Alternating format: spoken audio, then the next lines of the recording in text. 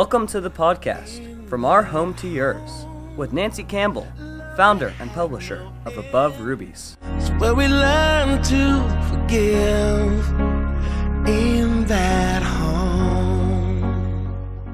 Hello, ladies. Always great to be with you again. And I started off a couple of sessions ago talking to you about all the beautiful Ness words that belong to marriage and family. And we're actually talking about one of them at the moment, which is restfulness. But anyway, let me give you just a few others today. Peacefulness, pleasantness, positiveness, prayerfulness, pureness, respectfulness, restfulness, which we're going to talk more about today, righteousness, sacredness, selflessness, sensibleness, sereneness, steadfastness, softness, soberness, songfulness, submissiveness, sweetness, teachableness, tenderness, tender-heartedness, thankfulness, thoughtfulness, togetherness, trustworthiness, truthfulness.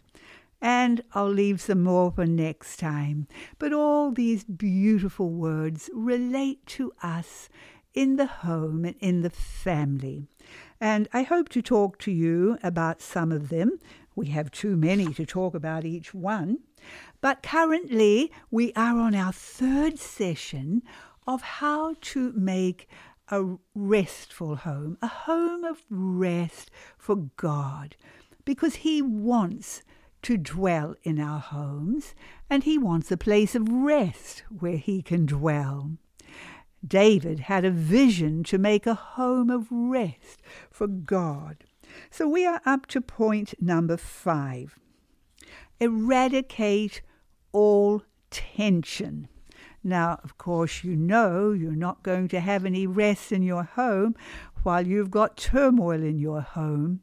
Last session we talked about how sometimes we have to have a battle before we can have rest, because we can't have rest until we've conquered the enemy, and also until we've eradicated all tension and strife and turmoil, and all moods too. Goodness me, moods are a terrible thing. They don't bring rest into the home. They bring such a horrid atmosphere. And many times children grow up being allowed to have moods, and then they take them into the marriage. And so if perhaps that's been a habit in your life, and maybe, or I hope not, but maybe if you are still doing that in your marriage, that's something you have to work on. Because if we get into a mood because our husband has said something that we didn't like and we feel hurt, and so we get into the silent treatment and we just give him the cold shoulder, that's not what we're meant to do. That doesn't bring restoration. That doesn't bring rest. We've got to sit down and gently talk about it. And so we seek to eradicate these things that just upset the atmosphere of our home. Number 6, walk in faith, not unbelief. So we go over to Hebrews. Hebrews chapters 3 and 4 talk about rest. They're all on the subject of rest. So let's read. We'll start at verse 12 of chapter 3. Here we go. Number 12. Take heed, brethren, lest there be in any of you an evil heart of unbelief in departing from the living God. Wow, that's pretty strong words, isn't it? an evil heart of unbelief. Sometimes we're so used to being unbelieving and, that we don't even think that's very much wrong with it. We think, oh, well, don't have much faith. But the Bible calls it an evil heart of unbelief. When we don't believe the words that God has written, that he has given to us, his eternal words that can never lie, if we don't believe them, God says we have an evil heart of unbelief.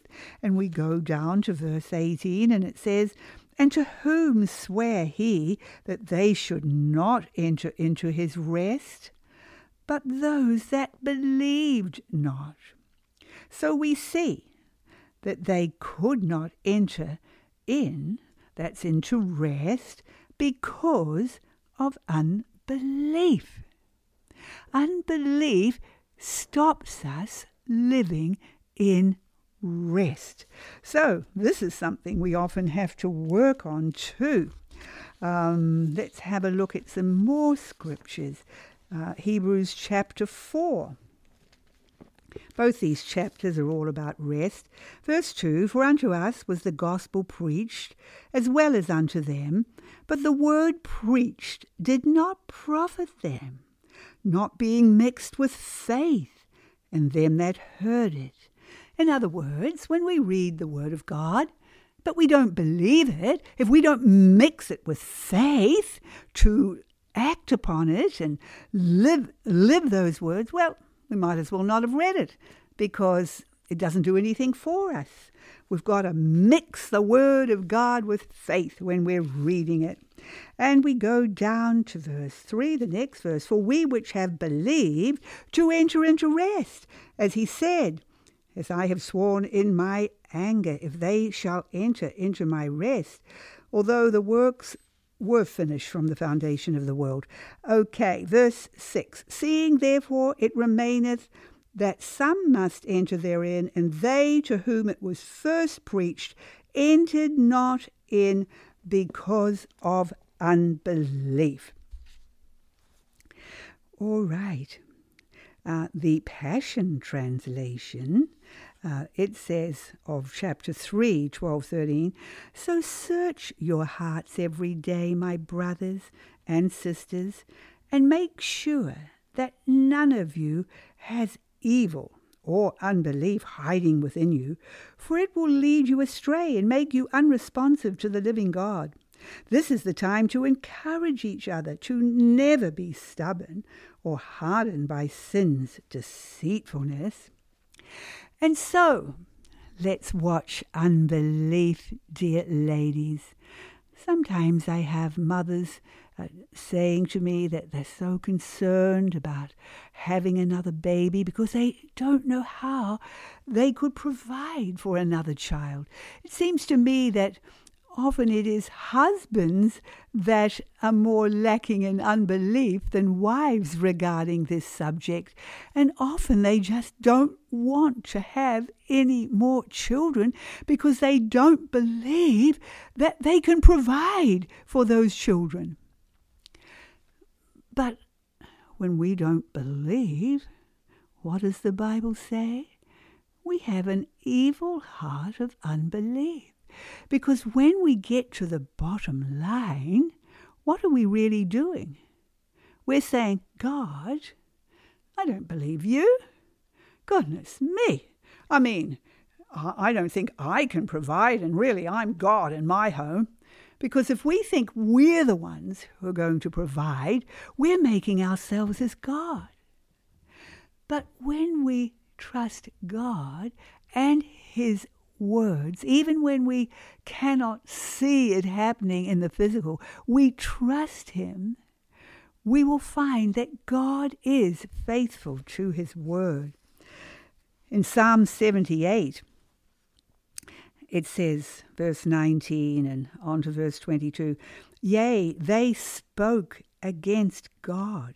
They said, Can God furnish a table in the wilderness? Behold, he smote the rock, and the waters gushed out, and the streams overflowed. But can he give bread also? Can he provide flesh for his people? Therefore the Lord heard this, and was wroth. He was angry. So a fire was kindled against Jacob, and anger also came up against Israel. Why? Because they believed not in God, and trusted not in his salvation. When we say, can God really do this? Can God provide for another baby? Why do most Christians stop at 2 or 3 children? Mostly because they think they cannot provide for them. Or maybe when they get older, they wouldn't be able to provide a college education for them. Of course, sometimes we wonder whether that would even be a good idea with the state of our colleges today. They have become breeding grounds for socialism. Unless we can send our children to a very conservative college, they're going to be brainwashed in this socialism and Marxism. We're seeing the fruits of that happening in our nation right at this time. But getting back to believing God, what does God say? Let's go back, shall we, to Deuteronomy. Deuteronomy, chapter 7. Okay. I love these verses. Deuteronomy 7, verse 12. Wherefore it shall come to pass, if you hearken to these judgments, and keep and do them, that the Lord thy God shall keep unto thee the covenant and the mercy which he sware unto thy fathers, and he will love thee, and bless thee, and multiply thee. Interesting, isn't it? God is saying here, he's sharing his heart, how he feels for his people. He says, I'll show mercy to you. That is the Hebrew word raham, a beautiful word that is a word that is also used for the womb. It's meaning compassion and mercy and pity. I'll show mercy and compassion to you, and I'll love you, and I'll bless you. And how is he going to show us his love and his blessing? He says, by multiplying you. And I will multiply you, and I will bless the fruit of your womb. And so that is how God wants to bless us.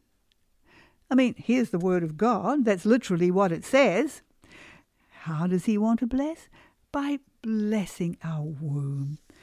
Sometimes mothers may think, help, I don't know whether that's a blessing. I don't know how I could provide for this child that's being formed in my womb. But you haven't read the end of the scripture yet, because God goes on to say, he starts off, first blessing.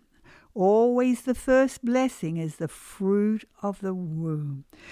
I will bless the fruit of your womb, and, listen what comes next, and the fruit of your land, and your corn, and your wine, and your oil, and the increase of your cattle, and your flocks of your sheep, in the land which he gives to you. Do you see the progression there? When God blesses with the fruit of the womb, he doesn't stop. No. He then says, and I'm going to bless your land and your sheep and your cattle and your fruit and everything. Why? To provide for the fruit of the womb.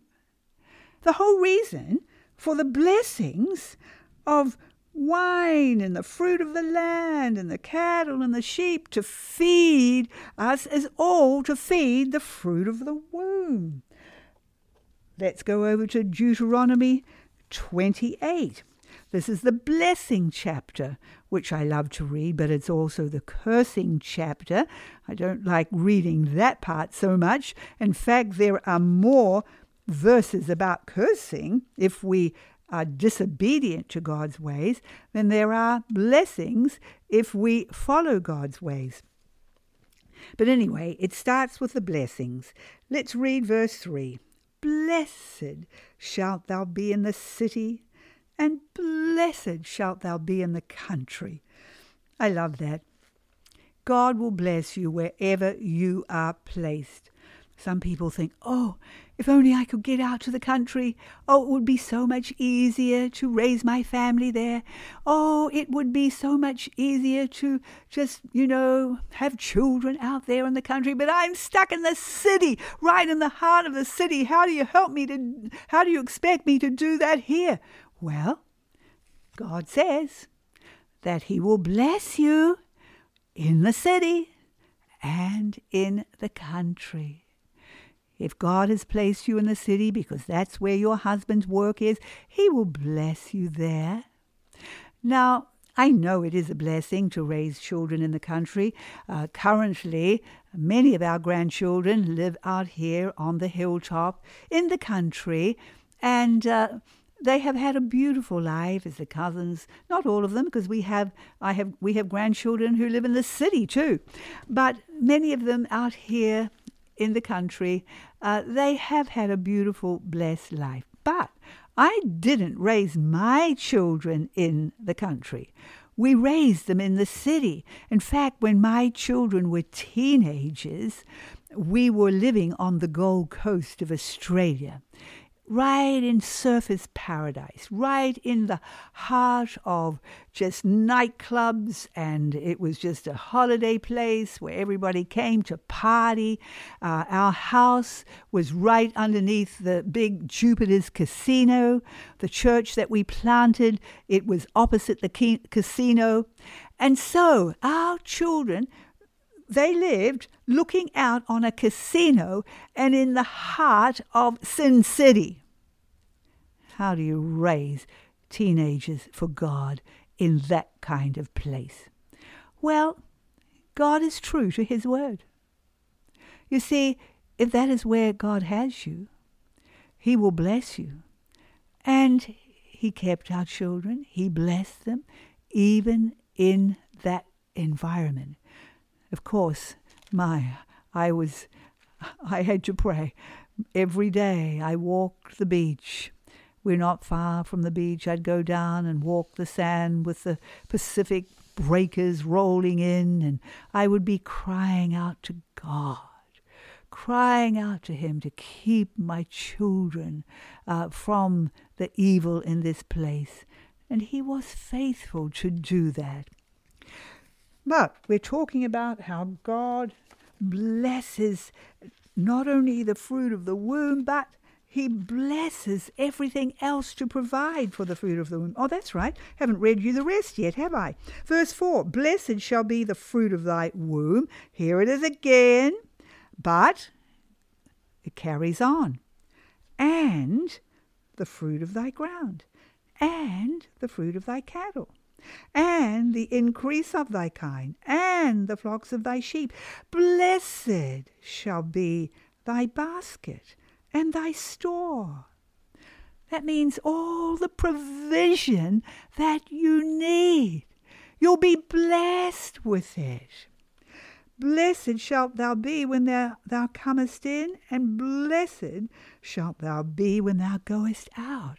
Now all these blessings come after the blessing of the fruit of the womb. Now you may think, well, I don't know, the way we're living, I just don't know how we could manage. But dear ladies, God doesn't give you these blessings before the fruit of the womb. They come after the fruit of the womb. So when God blesses you with conception, then he will provide for that precious child. God is faithful. Let's go over to Deuteronomy 30, verse 9. Let's see. And the Lord thy God will make thee plenteous in every work of thine hand, in the fruit of thine womb.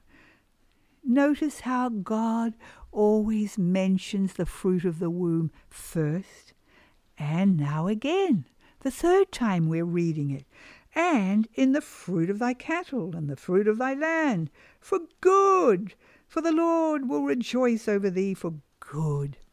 And so you get the pattern. That's what happens. Okay. Oh, I could just give you so many scriptures.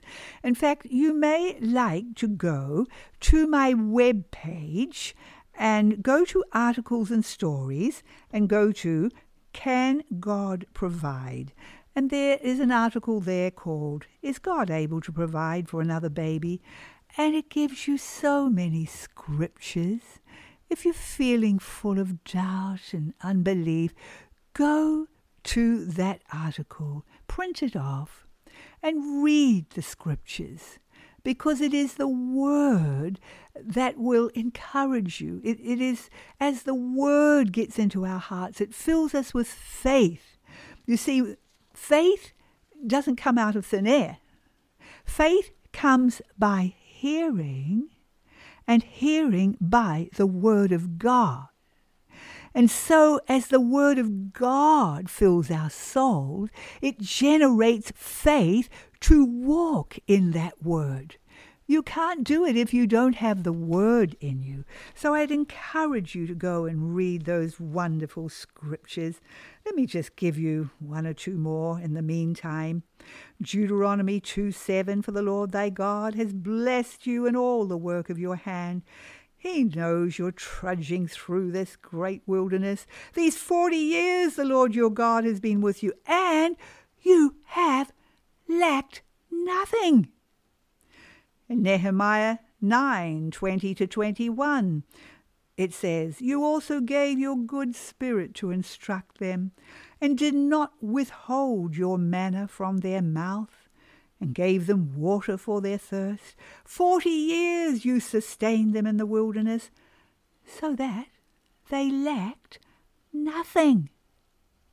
Their clothes did not wear out, and their feet did not swell. They lacked nothing. And yet, ladies, the children of Israel going through that howling wilderness didn't live in homes like us today. They just lived in temporary tents. They didn't have all the mod cons that we have. They lived in the heat of the desert, and they didn't have refrigerators, and they didn't have freezers. They didn't have washing machines or dishwashers or vacuum cleaners, and they didn't have the nearest shop they could run down to if they ran out of milk or bread. They just had to trust God each day. The same diet, manna every day for 40 years. And yet God said they lacked nothing. We think that we have to have this and that and everything. We have such a high standard today. But we don't have to have everything to have what we need. In fact, we don't even have to have a huge house. It's amazing how even a big family can fit into a small home. Well, I do love big homes because my husband and I are lovers of hospitality, and we love to have people. And God has been so good, and we have, sometimes we've lived in little homes, but often we've been able to live in large homes. But you don't have to have a large home. In fact, you don't have to have a bedroom for all your children. How can we have more children? We haven't even got enough bedrooms. Well, let me tell you, children don't want to sleep alone. They hate it. They love to be together. They love to just all sleep in the same room together. You can have one bedroom for girls and one bedroom for boys, and that's all you need.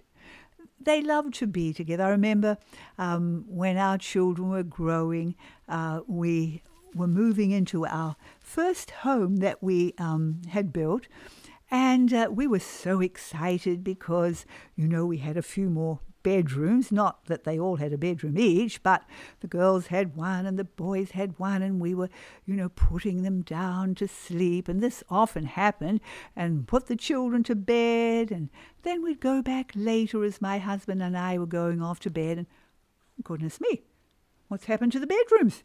There's all these empty beds. And we find they're all in the one bed together, or they've made a sort of a bed away up in a cupboard or something, or, goodness me, the boys have gone outside to sleep out in some little tent shack they've made. That was far more exciting.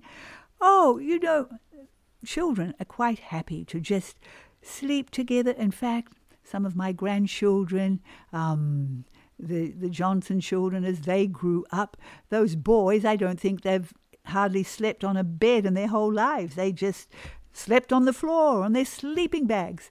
And, we just sometimes think we have to provide too much to have everything perfect, when really all our children want is togetherness and unity and love. Yes, okay. I love Psalm 37, 25, 26. I have been young and now am old, yet I have not seen the righteous forsaken, nor his children begging bread. Amen. Are you saying amen with me? Yes. Okay. Maybe I will leave it there. There's so many scriptures in the Word of God about how He will provide for us. Look up that article and read them over. All right. And let's be those who walk in faith and mix faith when we're reading the Word of God. Number 7, do not harden your heart to God or your husband. This is one of the things that comes up when we are reading about rest in Hebrews chapter 3 and 4. So let's have a look here. We'll read chapter 3, verses 7 to 15. Wherefore, as the Holy Ghost saith, today, if ye will hear his voice, harden not your hearts, as in the provocation, or that just means in the time of rebellion, when the children of Israel rebelled against the Lord. When the spies went into the promised land to check it out, and they came back with amazing reports of how incredible this land was. They brought back bunches of grapes that it took 2 men to carry. But 10 of the spies, they brought back an evil report, the Bible says. An evil report. It was a report of doubt. Oh, it's beautiful, but there's giants there. I don't think that we can go in. We're too little. We're just like grasshoppers, and they're giants. And they put fear into the people. And so they were afraid to go in. It's a bit like what we're facing now, not quite the same, but we are in a time of so many people facing fear in our nation, fear of this COVID-19. I'm amazed. I am truly amazed at how so many believers are filled with fear. Many of them are still too fearful to go back to their churches. And yet, we are not seeing thousands of people dying from this. It is flattened out. And even though now there's many people testing positive, but they're not dying. And unless they're a person who maybe has other problems, and that can be worse for them than other underlying medical problems. But if that is not the case, they're not having anything much more than the flu. And why are believers filled with fear? Oh yes, it was true. There were giants in the land. They weren't telling lies. No, it was true. There were giants. And when they eventually went into the promised land, they had to face those giants. And they conquered those giants. It doesn't mean to say that facts are not true. But why are we filled with fear? We as the people of God are not meant to be filled with fear. We trust in our God. And therefore we're not victims of fear and becoming filled with unbelief. So, here we are. They were filled with unbelief, and when your fathers tempted me, proved me, and saw my works for 40 years. Wherefore I was grieved with that generation, and said, they do always err in their heart, and they have not known my ways. So I swear in my wrath, they shall not enter into my rest. That generation did not enter into the rest, into the promised land that God had promised them. They all died in the wilderness because of unbelief and hardness of heart. And so then it goes down, let me see, we'll go down to verse 15. And it says, while it is said today, if ye will hear his voice, harden not your hearts. We go over to chapter 4, verse 7.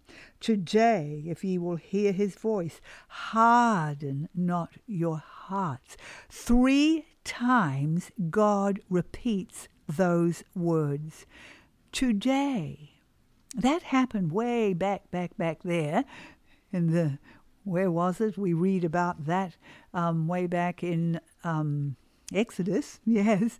But now it's today. But you see, every word of God applies to us today, right now, today. If there is any hardness in our hearts, any stubbornness, any unbelief, we better repent of it. Now, today, because God says today, if you will hear his voice, don't harden your heart. We mustn't harden our hearts to what God says in his word. We've got to be open to it, responsive to it, obedient to it. And then we keep a soft heart to God. We keep a soft heart to our husband. The Bible tells us that the reason for divorce is hardness of heart. We go to Matthew chapter 19. Matthew 19. Yes, here we go. And verse 8. The Pharisees had come to Jesus, and they had asked him about, is it lawful for a man to divorce his wife? And Jesus said in verse 4, have ye not read that he which made them at the beginning made them male and female, and said, for this cause shall a man leave father and mother, and shall cleave to his wife, and they two shall be one flesh. Therefore they are no more two, but one flesh. What therefore God hath joined together, let not man put asunder, or let not man separate. And then he goes over into verse 8, and he said, Moses, because of the hardness of your hearts, allowed you to divorce your wives, but from the beginning it was not so. And so it happens through hardness of heart. And of course, it is true that when we're married, God's intention is for us to be one together, one flesh, one soul, one spirit, one in unity. But we're not perfect. Life's not perfect, and that doesn't always happen. Strife comes into marriage, and sometimes things are said that hurt, and then bitterness comes in. Oh, precious wives, don't allow bitterness to ever get hold of your heart, because it destroys you, and it will destroy your marriage, and ultimately it destroys your children, because they are affected too. Bitterness and hurt, oh, they are such destroying attitudes. And that's why God says, today, if you hear his voice, don't harden your heart. You've got to get down on your knees and let the Holy Spirit work in your heart. Because sometimes our hearts of flesh, they just don't want to do it.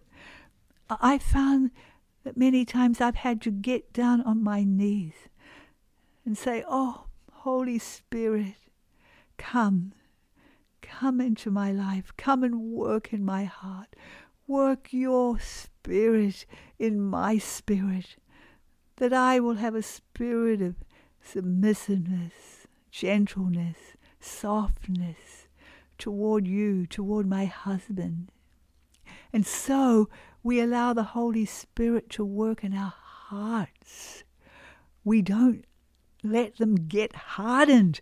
We don't just carry on holding this in our hearts. What does it say in Ephesians 4:26? Let not the sun, well, it starts off, be ye angry and sin not. You might get angry, but let not the sun go down upon your wrath. You do not go to sleep tonight until you've got things right. That's the Bible way. That's the way that works. That's what keeps our hearts right. And so we've got to get the message. If we want to have rest in our homes, today, if you hear his voice, don't harden your heart. And there'll always be things that happen in life. And when they happen, on the day they happen, we allow God to work in our lives. And we let him just move in our hearts so we can get our hearts right with God, with our husband. Say sorry, seek restoration, and then rest comes. Praise the Lord. That's what this is all talking about, rest. Do we want rest or do we want strife? Are we going to continue to live in strife, or are we going to do it God's way so we can have rest? Amen. Well, I love the Passion Translation that says, they will never enter into the calming rest of my spirit. That's because of unbelief and hardness of heart. But if we yield those to God, we can live in the calming rest of God's Holy Spirit. In fact, this morning at our family devotions, we sang the beautiful old hymn, I am resting in the joy of what thou art. And I wish I could remember the rest of the words. But anyway, let's pray, shall we? Father, we thank you for your precious word. What would we do without your word, Lord God? It keeps us in line. It shows us the way you want us to live. And I pray that you will continue to work in our hearts, expose any hardness of heart, any unbelief, bitterness, hurt.